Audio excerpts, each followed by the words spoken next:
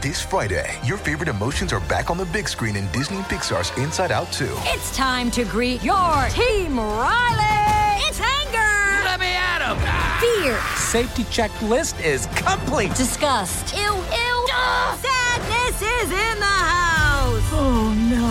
Hello, I'm anxiety. I'm one of Riley's new emotions. Disney and Pixar's Inside Out 2. There's a part 2? We're going! Rated PG. Parental guidance suggested. Only in theaters Friday. Get tickets now. We took it all. We brought them to our land. An endless night, ember hot and icy cold. The rage of the earth. We made this curse. Carved it in the blood on our backs. We did not see. We could not, but she did. And in the end... What will I become? Senua's Saga.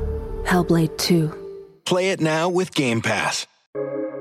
Welcome to the New Books Network. Welcome to New Books in Film, a podcast series on the New Books Network. I am your host, Joel Cherney. In this special follow-up episode in honor of International Holocaust Remembrance Day, I again speak with Rich Brownstein, author of Holocaust Cinema Complete, a history and analysis of 400 films with a teaching guide, published in 2021 by McFarland. In this interview, Rich lists the 15 greatest Holocaust films from his longtime study. He uses the categories he developed for his book and chooses 3 films from each group. I hope our conversation is both interesting and informative. Welcome again, Rich Brownstein. Welcome back, Rich. Thank you very much. It's great to be here, Joel. I am speaking with Rich Brownstein, who is the author of the book Holocaust Cinema Complete, a history and analysis of 400 films with a teaching guide.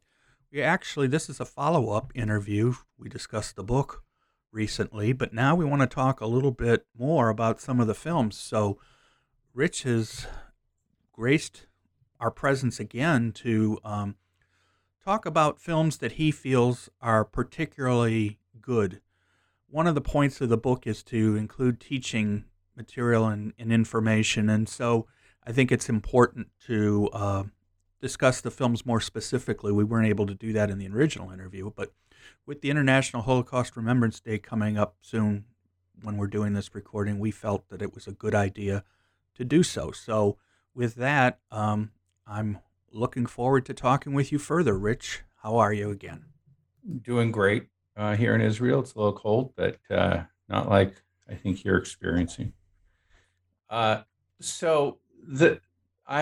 my book, I have a list of the 52 films that I recommend. There are more that I like, but the 52 that I feel good enough that they aren't redundant. And of those, at the end of that chapter 9 of my book, I list the top 15 films. And the way I got to 15 is because, to recap for those who didn't hear the first interview, I break down Holocaust films into 5 categories. So 4 main categories: victim films, which are about Jewish victims during the Holocaust; Gentile films, which is about Gentiles who either hurt or helped Jews during the Holocaust; survivor films, which is about Holocaust survivors after the Holocaust; and perpetrator films, which is about Nazis being hunted down after the Holocaust. And then there's a tangential category called tangential or miscellaneous for films that don't fit neatly into those 4 categories. So Sophie's Choice and Glorious Bastards, where the protagonist wasn't Jewish, there aren't any righteous, but still they're undoubtedly Holocaust films, or in Cabaret, where we have the pre-war history. So I picked 3 films from each of the 5 categories. I then ordered them how I would show and have shown them in a college course for that's strictly about Holocaust film. So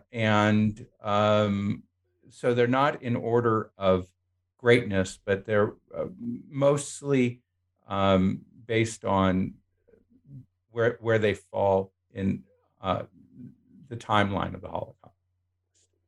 So with that, I can begin. That sounds good. I think that's the best way to do it. I agree, because we really want to reach out to educators with some of this information as part of this everything, because that's part of the group you were aiming this book for. Great. So the first film that I would show is called Conspiracy. It was made in 2001 for television by HBO. And it reenacts the Wannsee Conference, which was this famous conference that took place in January of 1942, where the person who was really in charge of making sure that Hitler's wishes were being carried out was Reinhard Heydrich, a detestable man who was ultimately assassinated in Czechoslovakia. And so he held this conference to bring in the German military, judiciary, political, and industrial branches. And in an hour and a half, he didn't decide on the final solution. He told them, this is what we're doing. Auschwitz is being built. This is what's going to happen to the Jews, whether you need them for labor or not, whether you think it's right or not, whether you think that this conforms with the German law, doesn't matter. The only thing that matters is you're going to participate in this or you're going to be on the next train. And so the tension in the film is how Heydrich is able to get these people to agree. And the cast is unbelievable. It's wonderful. Kenneth Branagh plays Heydrich, and Stanley Tucci plays Eichmann, and Colin Firth is in it too. It from a production standpoint, they went back to the villa in Wannsee. They filmed it there, and they didn't take much longer than the actual conference. There was one hidden transcript which was used to piece it together, and it is a masterful hour and a half of television. And so from an educational standpoint, you get a feeling there. You understand how the final solution was mechanically organized. What's great about Conspiracy is that it appears on a lot of the streaming services pretty regularly. So depending on your availability where you live, you may have the ability to see it pretty easily. Yes, and that is not true of all these films. The second film is very famous. It's Sophie's Choice.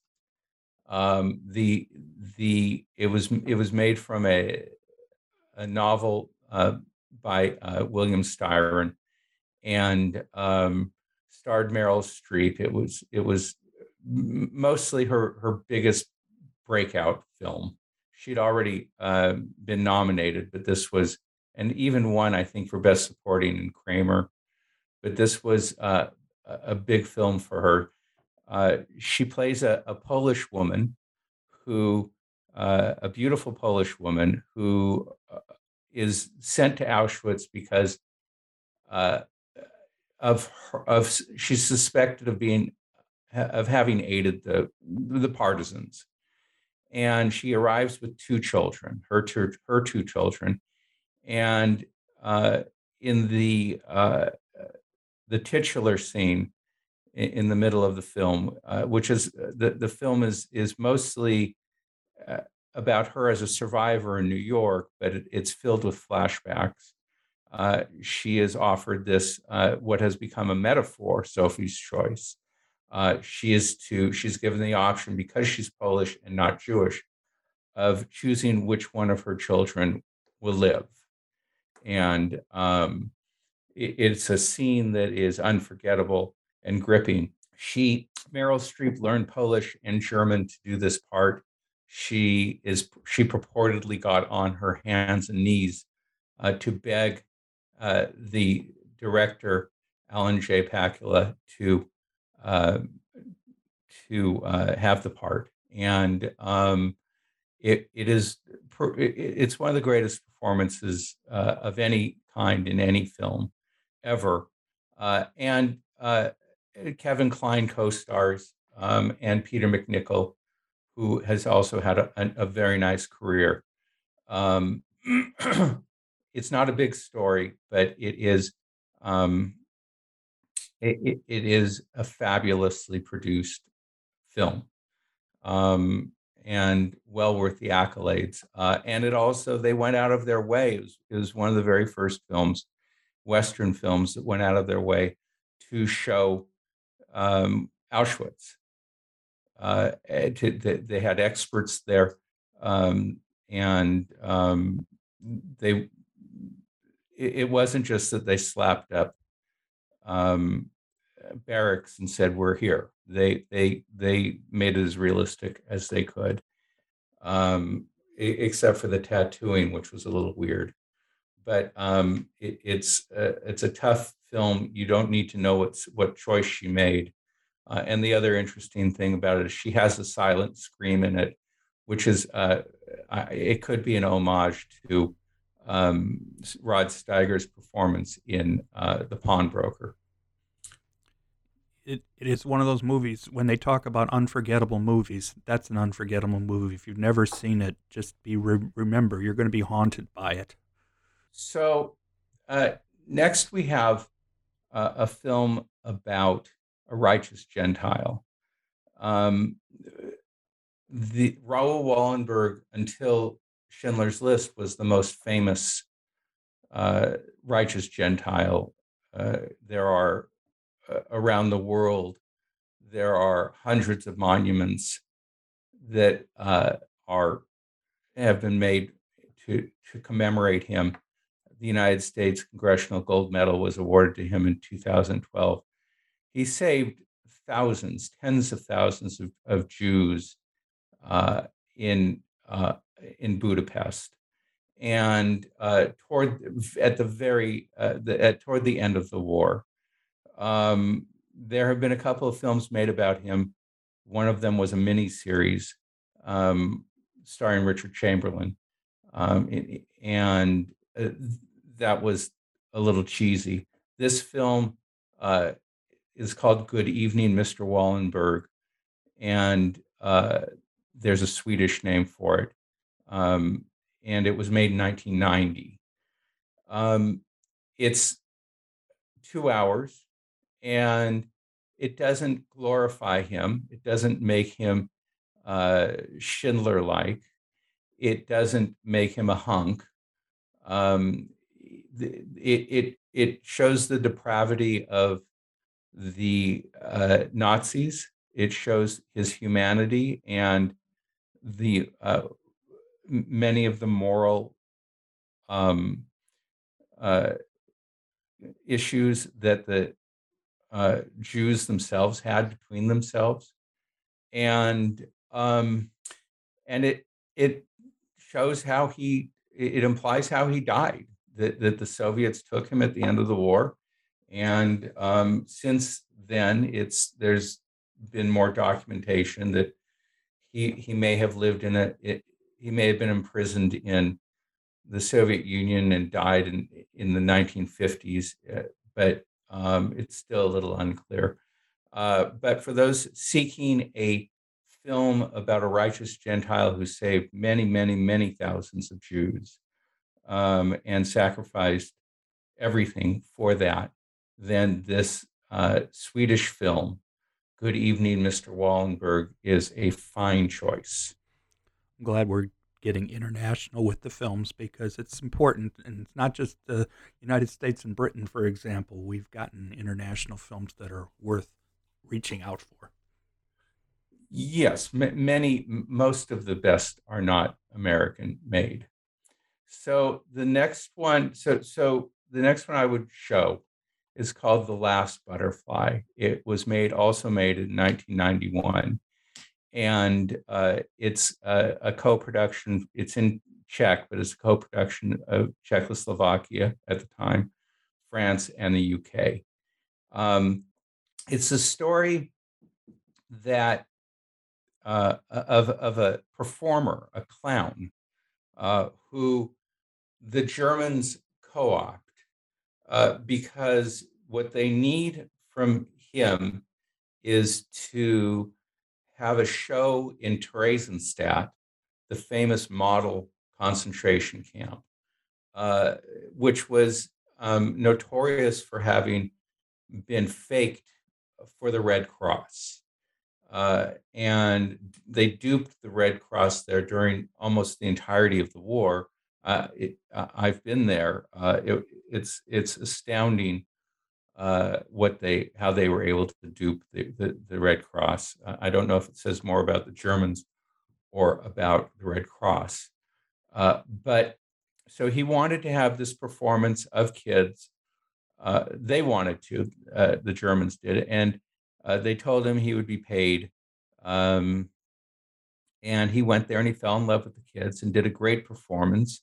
And the question in the film is, at the end, what's going to happen to those kids and what's going to happen to him? His performance, they actually show the act. And it's an actor named Tom Courtenay. And the act lives up to it. I mean, in a lot of cases, you have people talking about hyping a performance, an act, and you don't actually, they don't show it or they don't deliver. I like Resistance. You don't see the film Resistance about Marcel Marceau. There's nothing in that would make you believe that Jesse Eisenberg could have done anything that Marcel Marceau did. But here they deliver, and like in Cabaret, they deliver the performance that's hyped. And the other point about this, which is really hard to miss if you're a scholar of film, which you are, Joel, is obviously how this relates to Jerry Lewis's The Day the Clown Cried, where he attempted to do a film about a clown in Auschwitz. And it was never seen. He withdrew it. It'll be shown. It'll be released from the National Archives, I think, in another year. But it was bad, from that, which is Jerry Lewis's account. So here you have a good version of that, and I don't even know if that film could have been made if The Last Butterfly could have been made had it not been for Jerry Lewis's failure. But that's the reference point for it. And you could also think of Jojo Rabbit when you want to see a bad version of a comical Holocaust film, and then see The Last Butterfly, and you'll see a good version of it. Yeah, I agree. The Jerry Lewis film is infamous. I'm going to use that word partly because nobody's ever seen it. We can only go by stills and a few basic pieces of information about it, so it will be interesting when it comes out because it will be something people will watch, not for good necessarily, but just to examine it after all the hype over the years about it, given that a lot of film people know about it. Okay, so keeping on our non-American movie rant, the next film is called The Counterfeiters, which won the Best Foreign Language Film Oscar. It was made in 2007, and it stars Karl Markovits, who was a petty forger. He plays one, and this is a true story. Also, he plays somebody who was a petty criminal who was arrested and ends up in Auschwitz, in Mauthausen, and he paints portraits of the Nazis, so they see that he's good at that. And then there's a project that the Nazis have where they're counterfeiting billions of British sterling and American dollars and other currency at a different camp. And it was a real, it was at Sachsenhausen, and it was called Operation Bernhard. And he was brought in. The commandant there, or the person who was in charge of that program, was the one who arrested him originally. So he's in charge of making this happen. And it's a question of how much the Jews who are doing this help and how much they sabotage the program. And if they're going to survive. It's also one of those fabulous film moments. It happens in a half dozen Holocaust films where you get to that moment at the end of the war when the Germans realize that it's over, and when they're scrambling to get a Star of David, and when the Jews are liberated and how they react. This film is great from beginning to end. They tease at the beginning what the ending is going to be, and it's wonderful from beginning to end and well deserving of the Academy Award. Well, it's great that there are films that have better endings than better is not, I don't mean that word. I mean uplifting, more uplifting, or it's nice to have that as well. We don't want to, unfortunately, the Holocaust is not something you can you can make films about that are going to usually be uplifting in the same way, but it's great that you gave us an example. So the next film is a Hungarian UK German production called Fateless from 2005. And it follows a young man. The actor is named Marcel Negi, from his Budapest home, childhood, and they show him outliving the Holocaust, and it's an autobiographical story too.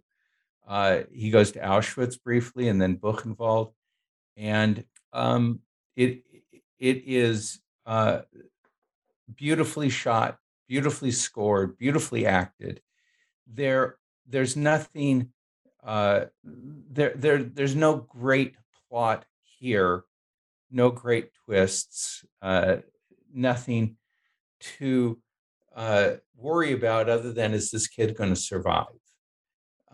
We don't have any bank heists or anything else. Just, is this really great kid how's he going to do it? And how's he going to do it without being a jerk? And he's never a jerk. And you often see in these films that to survive, you had to be ruthless. And you don't see that here. You just see great filmmaking. And we're going to see him again, although he's largely silent in another film. He's been in 3 films, and 2 of them are amongst my top recommended films. And he hasn't. So he's a great. He picks them really well. And what was that one called again? That's called Fateless. Fate, as in Fateless. Fateless. Fateless. That's 2005. I wanted to make sure about that because I wasn't sure if you were saying fateless or faithless. So I wanted to make sure. Fateless. Most of the titles are obvious when we get one like this. No. Make sure we get it right. Sure. And obscure. So if I'm not, so as you can tell from the succession of these films, we started with explaining the Holocaust through conspiracy, and then we got deep into Auschwitz briefly in Sophie's Choice, And then we get into the camps. We've increasingly been getting into the camps, and now we get to the greatest Holocaust film ever made, just because it is as deep as you're going to get into the camps. And so it's the last camp film, and that's The Gray Zone, which was made in 2001. It was made by Tim Blake Nelson, the actor, who is known mostly for his Coen brothers appearances, although he has a film that just came out called Old Henry, where he was an executive producer and stars in it. And it's a lot of fun, and he's very good in it. He wrote the play. He then turned the play into a movie starring. The only way he could get it financed reasonably was to get his buddies to star in it with him. So he got David Arquette and Steve Buscemi, and Harvey Keitel came on as an actor and an executive producer, and a lot of actors who you'd recognize, including his wife, who you would recognize, and Mira Sorvino and many others. And it tells the story of the revolt at Birkenau toward the end of the war, where 2 out of 4 of the crematorium were destroyed. And by the Sonderkommando, the people who manned the crematorium from beginning to end, who led people in, led them to the showers, pulled them out of the showers, harvested the bodies, and cremated them and hauled away the ashes. There's no music in it, no soundtrack, but there are no accents.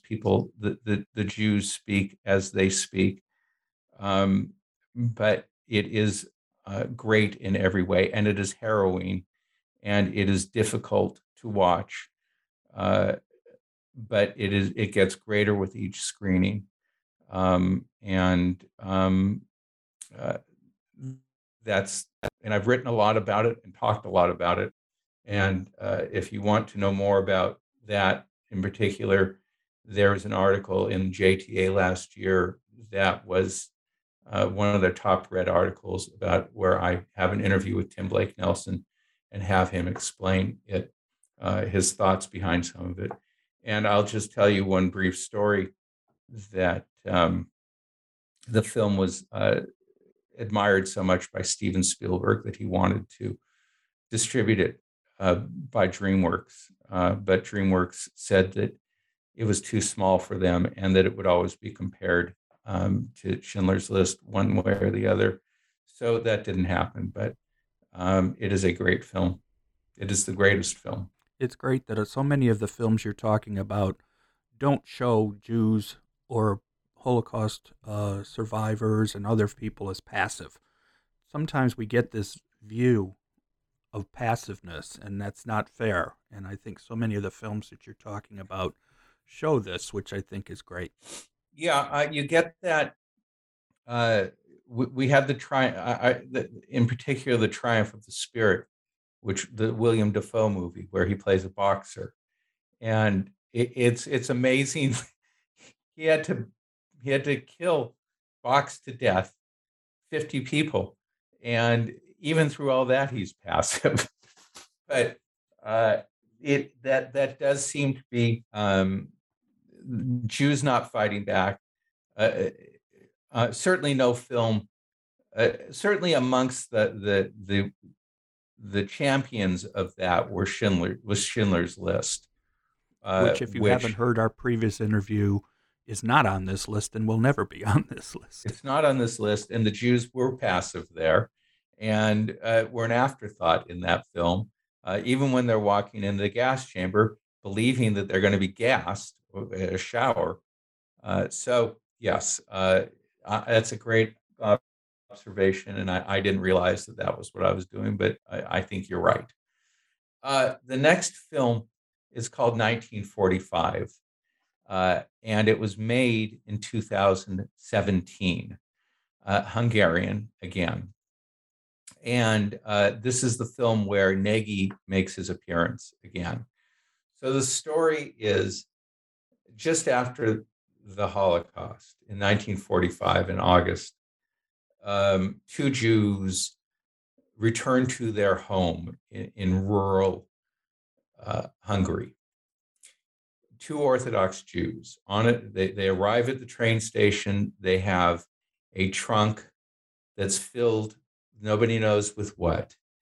And their family owned the pharmacy in the town. And the townspeople are sure that these two Jews are coming back to reclaim their property, which is the cornerstone of the town. Everything revolves around it. And it's like high noon. It's shot in black and white. And the Jews these two Jews just keep approaching the town, and the town just keeps freaking out more. And I'm not going to say what happens when they get there, but obviously it's wonderful and beautifully made. I've been gratified to see that so many people, so many film lists, so many film festivals have shown this film. And the War Claims Commission also participated in the funding of this. It's just a great film that it's a must-see. The next film I'm going to talk about is called The People versus Fritz Bauer. It was made in 2015. It is German. So there was a real man named Fritz Bauer, and he was a German Jew who was not in Germany during the Holocaust. He was a lawyer. And after the war, he went back to Germany and became a prosecutor in Germany. And at a time that Nazis had insinuated themselves into the West German government, into bureaucracy, he very carefully led the effort to identify them.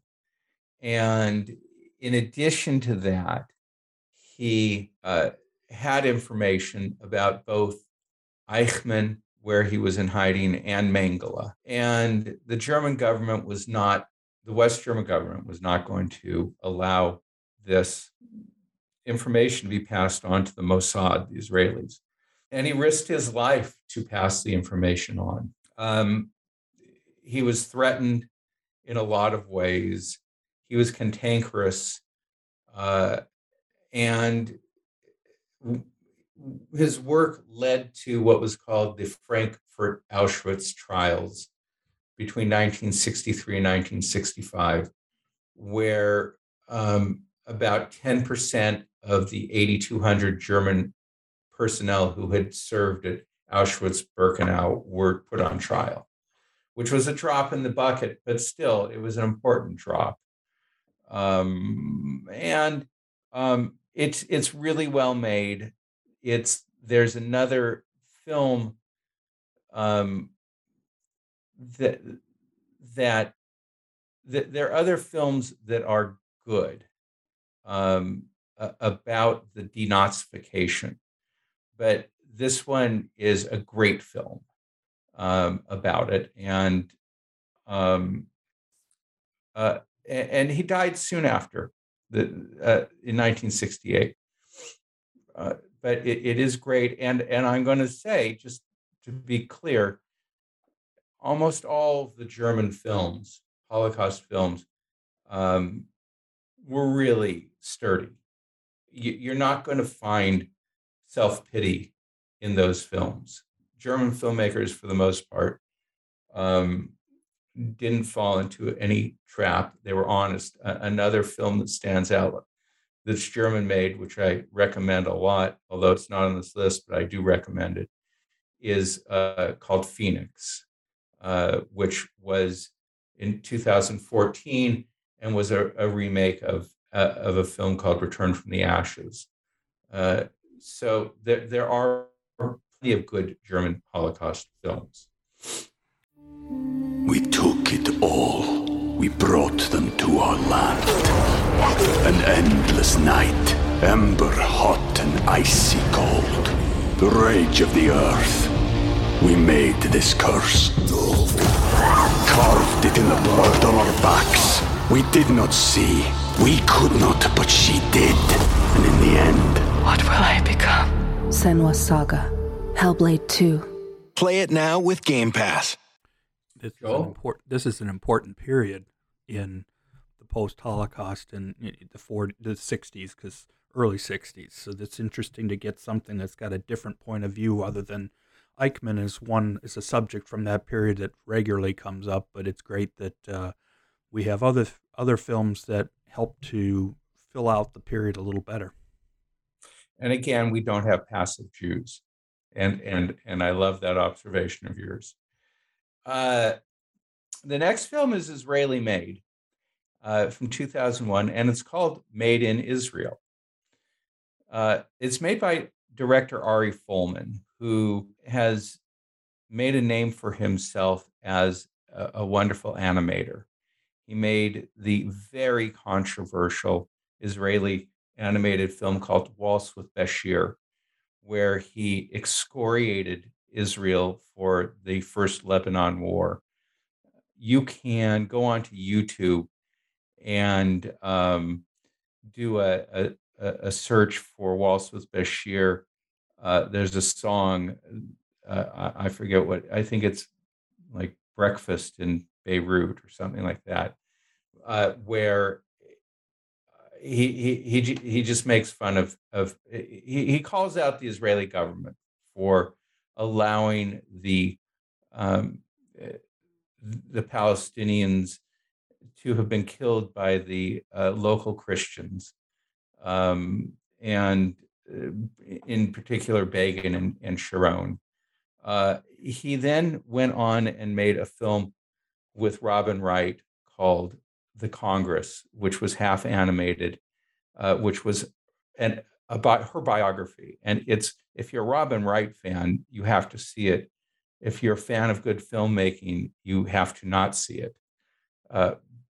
But it's interesting and I think it was made before her big House of Lights. I was confused them. Cards, yeah. He started to he just made this horrible animated film called Where is Anne Frank, which I'm not going to get into here, but I will talk about Made in Israel, his first great film, which the premise is that it's so far in the future that Israel has signed a peace treaty with Syria. And as part of the peace treaty, they're turning over the last Nazi. And it's in the middle of winter on the snowy Golan Heights, and the Israeli police take him. And the rest of the film is about whether this Nazi is going to make it to Jerusalem to even stand trial, or if the Israelis have had enough of this and vigilantes are just going to kill him along the way. It's a great cast. It's beautifully shot. They have Israeli radio giving updates about the status of him. So that's it. It basically narrates it. There's one scene in particular where the Nazi is taken to a diner to eat, and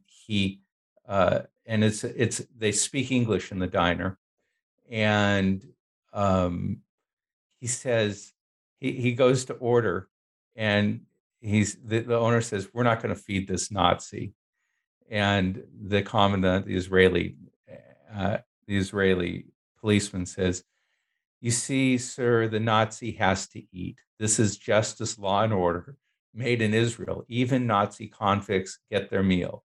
He wants a double cheeseburger with 2 eggs on top, bacon and sausage, and a big pile of fries. and mayonnaise and a large Coke with ice, no lemon. And he says, what are you going to eat? And he says, just coffee. So the dialogue is great. The film is great. And how it ends is poetic, as are all perpetrator films. They are poetic if they're done right. The next film is one of the most famous of all. Well, it's probably the greatest cult film ever made. It's called Harold and Maude from 1971. Most people don't know that it's a Holocaust survivor film, but it is. It was made by the great Hal Ashby, who did not make a lot of films. But if you search on IMDb for non-animated comedies made from 1967 until 2013, with a user rating of at least 8 and at least 10,000 votes, only 16 feature films are listed, and 2 of them are Hal Ashby's. That would be Being There and Harold and Maude. And Being There, by the way, is my favorite film of any kind ever made. I think it is the greatest film ever made. Harold and Maude is about a woman who is about to turn 80. And she finds herself in a relationship with a boy who is 21. And it's uncomfortable in many ways. It's not as uncomfortable as it could have been. The way it was shot, Paramount cut out some things, thankfully. But 2/3 of the way through the film, for a half second, we find out, we learn, we see the tattoo, the Auschwitz tattoo on Maude's arm. And that frames it. She's lives in a train car, and she talks about her time as a child in Vienna, and with wistfulness. And they don't dwell on her being a survivor, but she clearly is. Although there are many people who have a problem with that, I don't. That is, they find it unbelievable, but it isn't. And she even talks about Alfred Dreyfus on Devil's Island, right as her tattoo is revealed. It stars the great Ruth Gordon, who just before that had been in Rosemary's Baby, and basically plays kind of the same character. And most people don't know about Ruth Gordon, that she won an Academy Award for writing Adam's Rib. And she died recently. She was great, and Bud Cort was great. And I'm sure you have comments about Harold and Maude. Well, what's interesting is when the film came out, it became, I want to use the word cult, although it was popular, but I mean, it became one of those films that for the period, people were really drawn to it. I remember when it came out, and I know a lot of folks forget, the Holocaust aspect of it. It was a favorite film of a lot of people, and that must have rang true to them in many ways, because I know it was very popular among groups of people as far as being so well made and also such a good film overall. Well, it was incredibly subversive, and most of Ashby's films were subversive. Coming Home, and he also did the Woody Guthrie story, Bound for Glory, and Being There too. I mean, and Being There is if you want an explanation about how America is America, see Being There.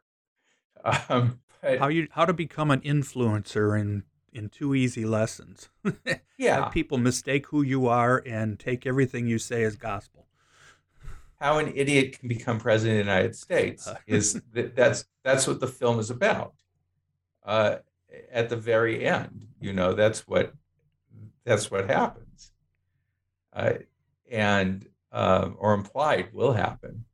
It's transcendent. The conversation shouldn't be about being there, but I think it shows Hal Ashby's talent for the types of films he liked to make. So no, and Harold and Maude is in that same vein as far as just as you used the word subversive, and I think that's a good word. But see being there just for the fun of it, I encourage everybody to see it. And that last scene is it's like the frogs dropping in Magnolia. It's just jaw dropping what happens.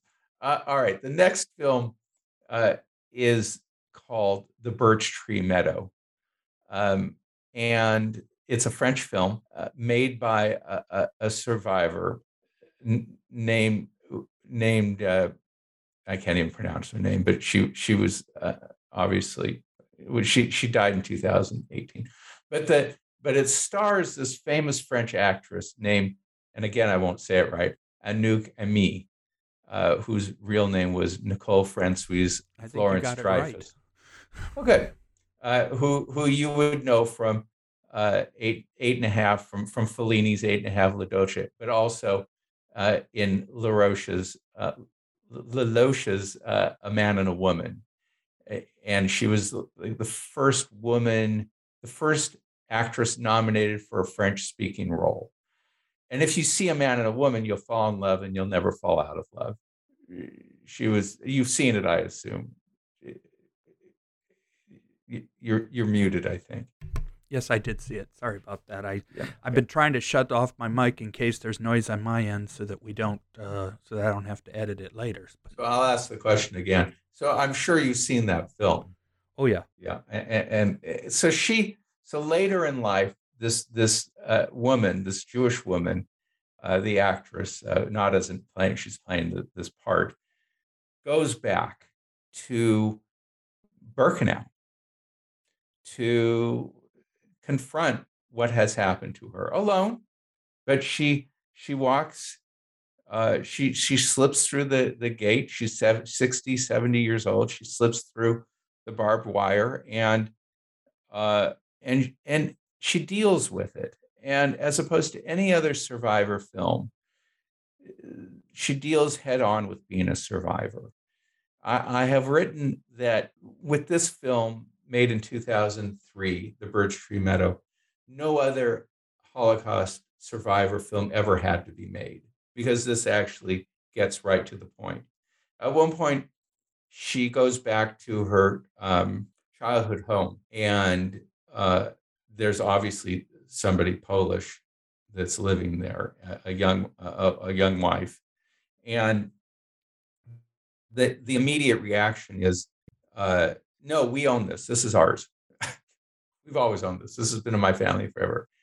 And the survivor pulls out a picture of her father standing next to the fireplace, the same fireplace with the same vase on the hearth. So beautifully made. It is.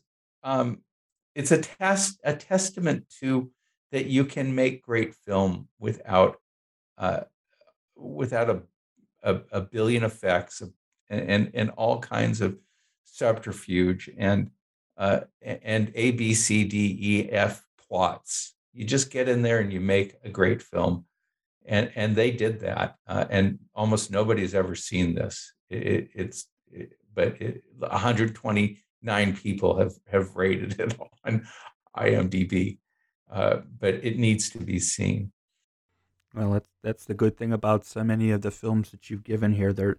Many of them are not as well known and deserve to be. So that's great that we've got a mixture of some that people have probably heard of and some that many people probably may have heard of. But hopefully, the continuing, these lists are great because they're giving us all something to think about and to look for. The next film is very surprising, and everybody can get to this film. It's astoundingly beautiful. It's called This Must Be the Place, 2011.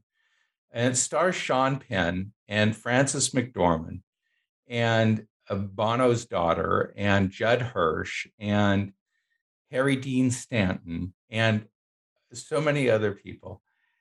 And the music was done by David Byrne of Talking Heads, and it's based on Talking Heads' song, This Must Be the Place. And David Byrne is in it. And in it, Sean Penn plays a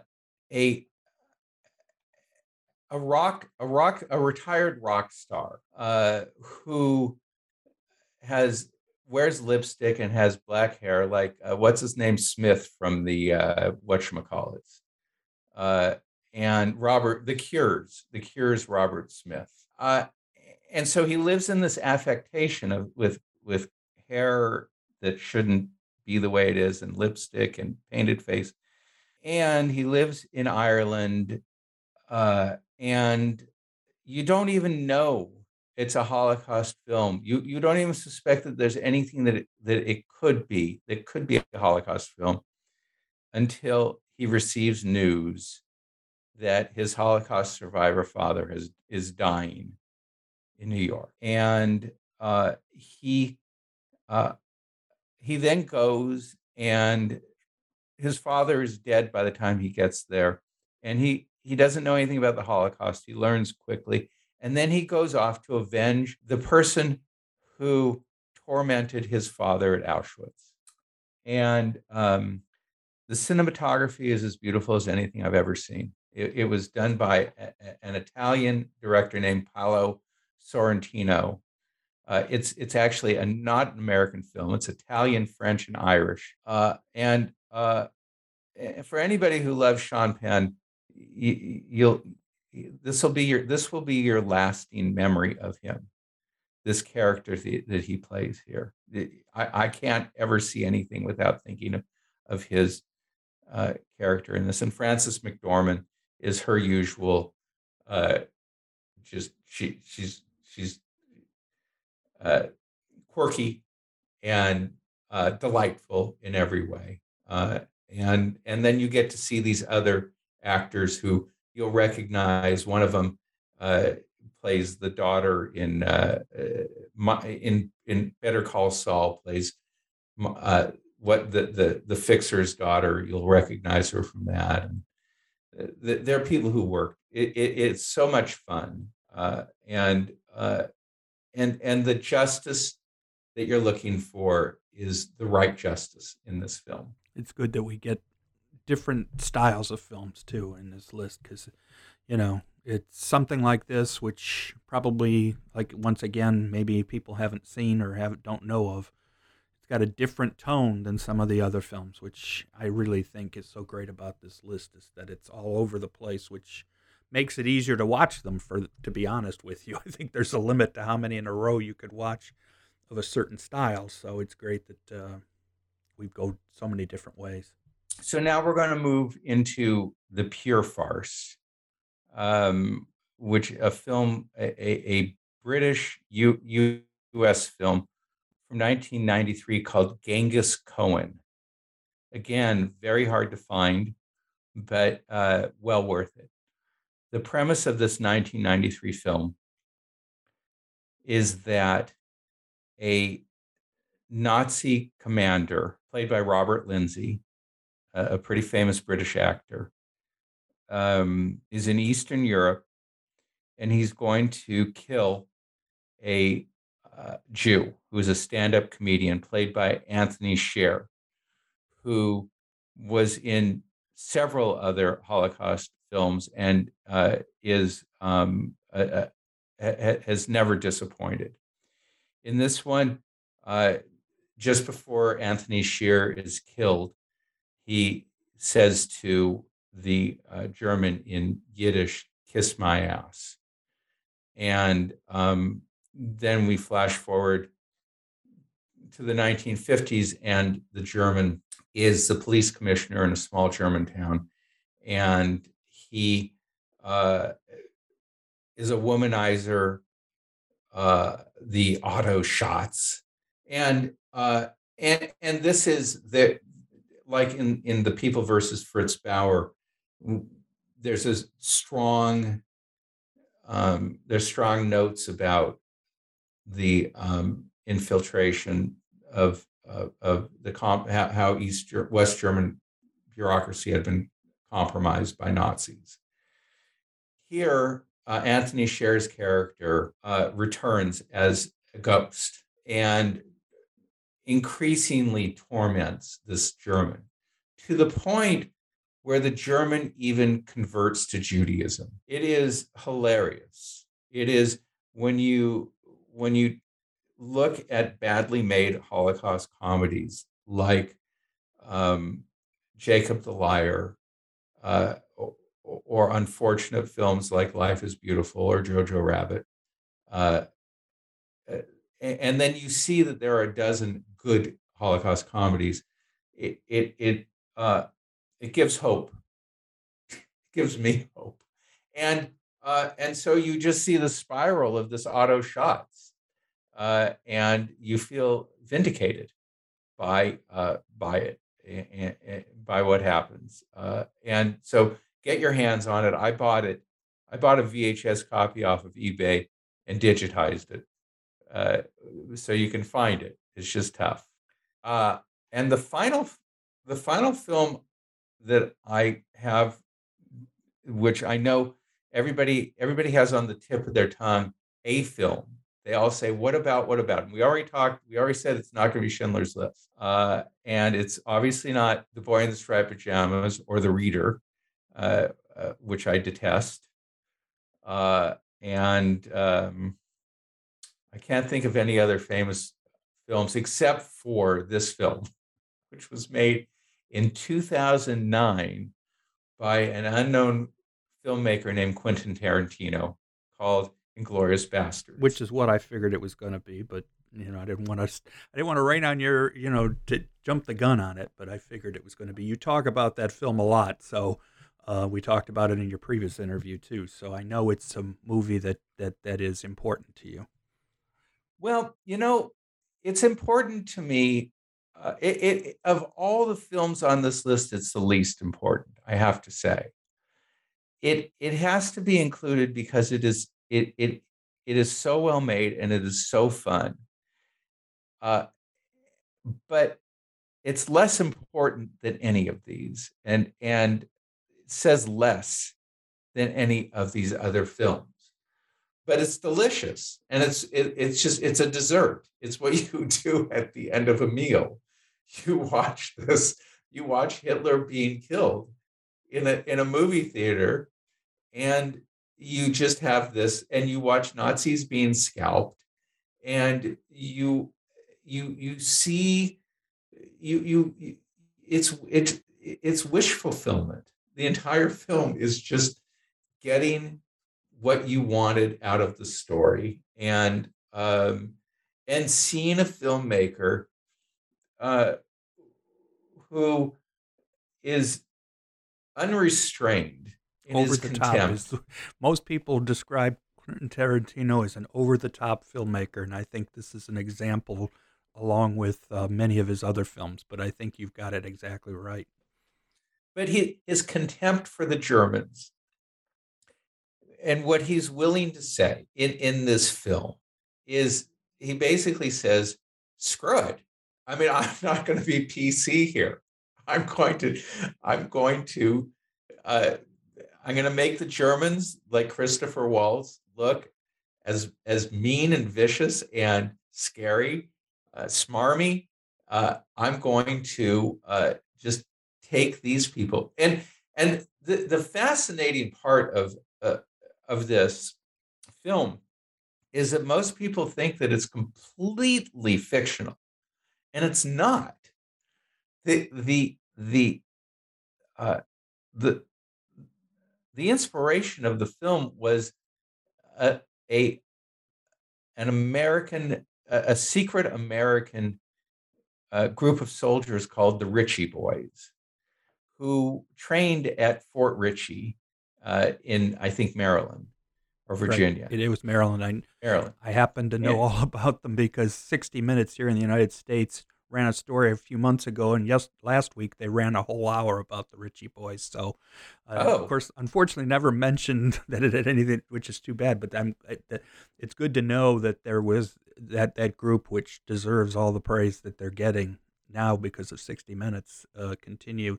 There's still a few of them even left. So it was 15,000 German-speaking American soldiers. Many of them Jews. 20. I'll start over. It was 15,000 American-speaking German soldiers. Excuse me, I'm going to start over one more time. Take. It was a group of 15,000 German-speaking American soldiers who were brought together to interrogate Germans. They were trained at Fort Ritchie. 2,200 of them were Jewish, mostly from Germany and Austria. And there are two documentaries about them. One of them called The Ritchie Boys in 2004, and another one called About Face, the story of the Jewish refugee soldiers of World War II in 2005. The alumni of the Ritchie Boys included what the most famous one was J.D. Salinger, who most people didn't even know was Jewish. After Franny and Zoe, I don't know how you could think he was, but so there was a kernel of truth to this, although they weren't vigilantes; they were just interrogators. But Tarantino did Tarantino. There are people who object to this film because it's so unrealistic. And as I've said before, if you walk into any Tarantino film, whether it's Once Upon a Time in Hollywood or Reservoir Dogs or Pulp Fiction or Inglourious Bastards, and you think you're viewing history, then you're the moron. And your expectations, it's like being disappointed that you're not getting a filet mignon when you go to McDonald's. That's not what they're serving. So you go in there and you enjoy it, and that should be all there is to it. And I have nothing but admiration for what he did in that film. Yeah, the Ritchie Boys is such an interesting story, partly because some of them did go over before the war was over and actually performed their work while the war was going on, but they also performed an unbelievably useful task in post-war where they were able to help with the prosecution and the discovery and all the information about what went on during the Holocaust, during the war itself. So those are the films in order, and it did get lighter. It got dark, very dark, and then much lighter. Well, this is what I say, I've mentioned it in the middle a couple times probably, that it is great that, unfortunately, as a topic, I could see how the average person who doesn't really doesn't know of some of these films would think would be a tough subject to cover or to review. And yet, as we know, luckily there were survivors that we have told the stories, and therefore we do see signs of triumph or improvement. And also, we've seen some of these films have that bring to justice idea, which is so great. It gives us a more complete view rather than discussing, we saved a few or here or there. So it's a great list for a variety of reasons, most so because it's so wide-ranging in tone and topic. Well, it was a pleasure doing it, and I'm happy to discuss any of the other films or any film for hours at a time, as you can tell. Yeah, I know when we were talking about doing this, you said that to me, and I said, well, let's not go for hours only because we want, it worked the way it was, but it's great the more information people have, and once again, I'll mention this for college and even lower level teachers who are looking for ways to talk to students about the Holocaust and related topics, that films are often used, as we talked about even in your first interview, and it's useful to have others to choose from. There is an honorable mention that I was going to ask if you had any you wanted to put there. Honorably. That didn't make even the top 50 list, but I feel guilty every time I ignore it. And it's called Gloomy Sunday. It's a story about a restaurant owner in Budapest during the war, and his lover, and you'd recognize the actress. She's gorgeous. She was also in Jacob the Liar, and another person who was a piano player, and the tryst that they all had together, and the song, this famous song that was recorded by Elvis Costello and Billie Holiday and a million people, called Gloomy Sunday. So it's loosely based on that song, this real song, and more interestingly about a German named Becher, who was a real person who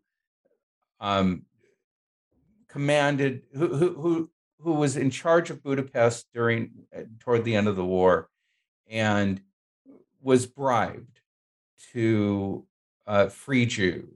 And whether or not he was a hero is in question by a lot of people. And after the war, he became a multinational hero. And it's not the only film that was written that had him as a character, and he is figured into Israeli history too. But it's a beautifully made film. You do not want to watch this with children, but it's so beautifully made, and the music is great. Gloomy Sunday, I also recommend.